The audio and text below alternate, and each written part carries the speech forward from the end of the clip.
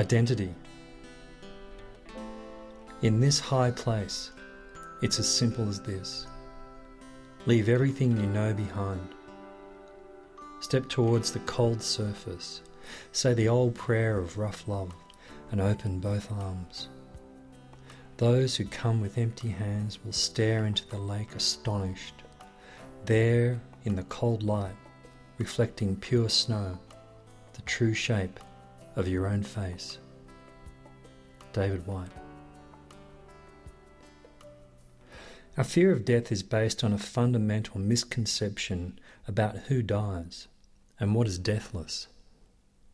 When Descartes said, "I think, therefore I am," he was equating thinking with identity.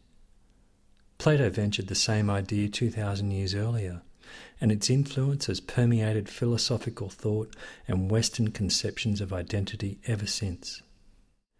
As a result, most of us have an identity that's synonymous with our idea of ourselves.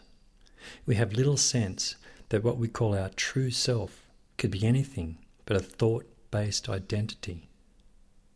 The human mind is a powerful tool, and with exceptional capacities and achievements to its credit. It has split atoms, created symphonic masterpieces, and flown us to the moon and back. But identifying with thought, that is holding a belief that I am my thoughts, and that my thoughts are always true, creates a filter or screen of ideas and concepts and judgments that hinder true, direct relationship.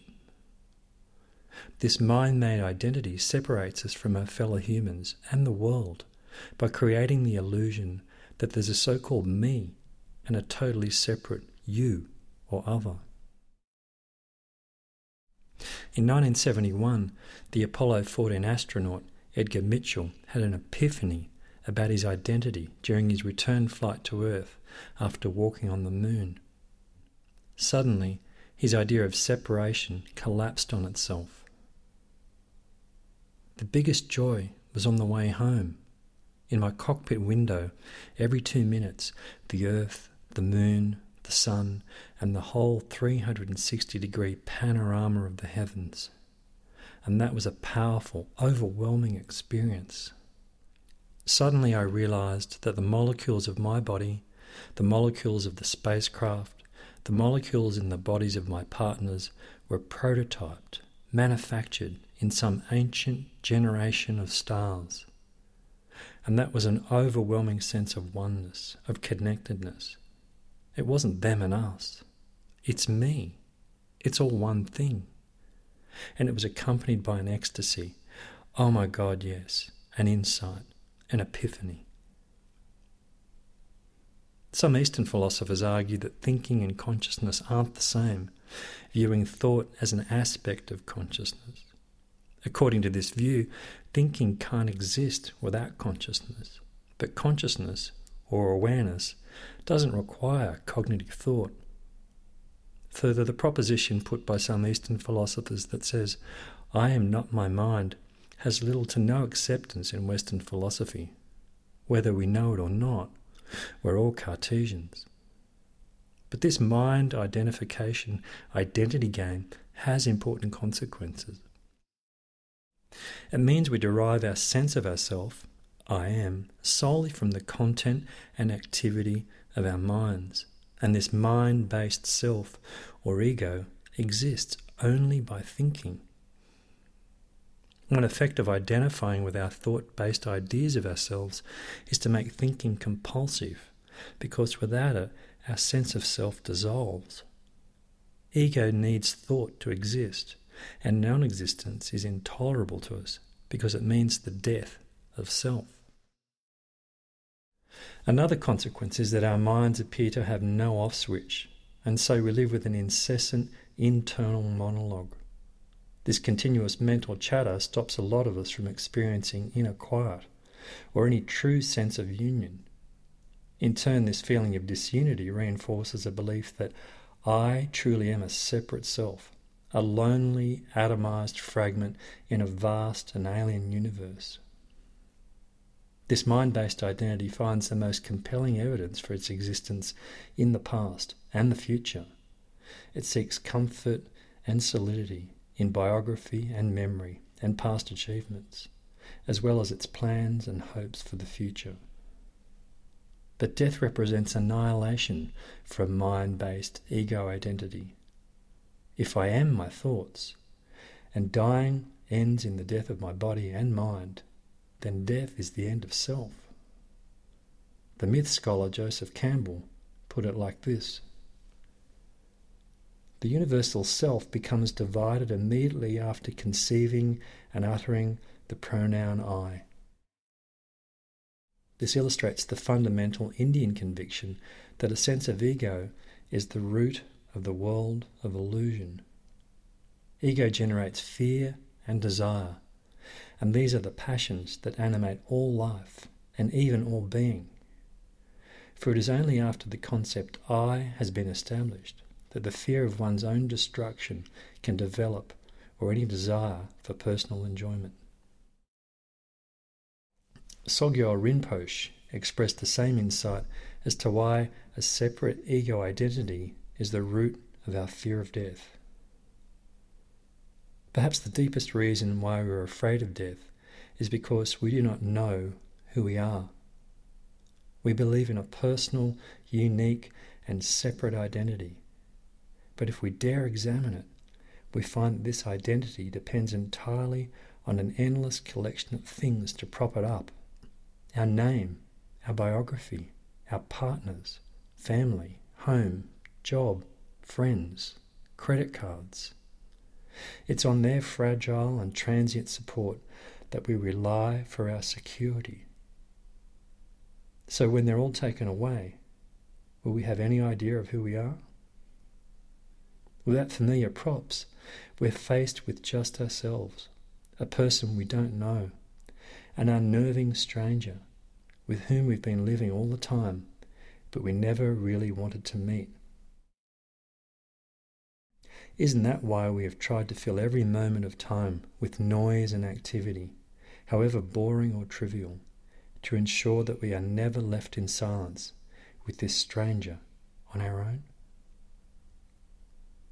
From time to time we all experience moments of silence when the mind stops its internal monologue.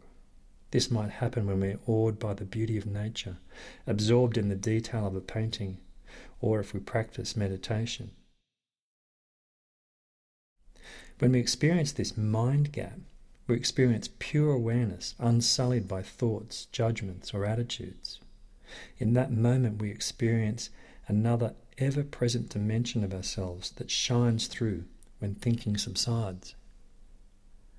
Being present without mental labelling can be a deeply satisfying experience.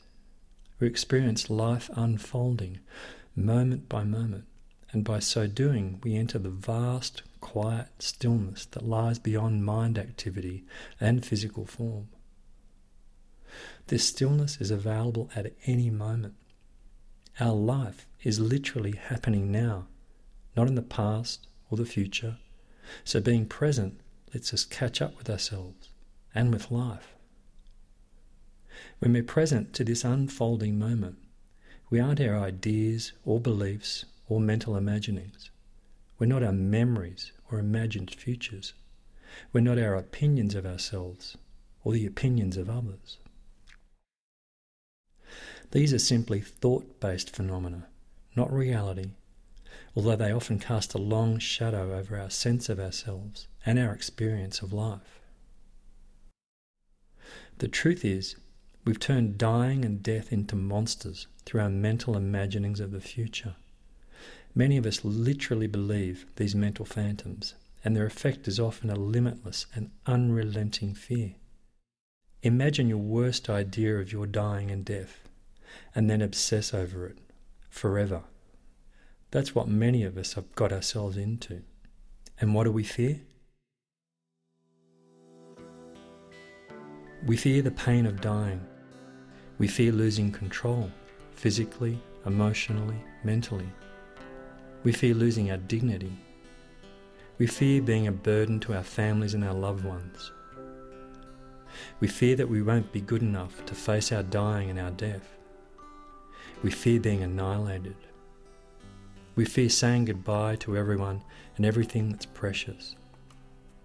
We fear dying with unfinished business.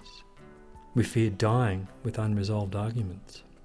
We fear dying and not being forgiven our wrongdoings, our sins, and the pain we've caused so many people. We fear Judgment Day. We fear hell. We fear dying alone with nobody to hold us or pray for us. We fear dying with an inadequate legacy. We fear being forgotten. We fear dying without tasting the sweetness of life and love we were promised. We fear dying without getting what we came for, what we gave birth for. We fear the unknown. We fear the future. The truth is our life is happening now, and its fullness is available this instant if we open to it. Our inexpressible vastness, the true wonder of what we are, is too big for anything we can dream or imagine, and too immense for any thought. But cracking our hearts wide open might be the way through. When dying and death arrive, they'll happen in the present, not the future. Nobody knows the precise details of what these mysteries will ask, but when they come, we can be sure we'll be called to open ourselves in the same way that life calls to us now.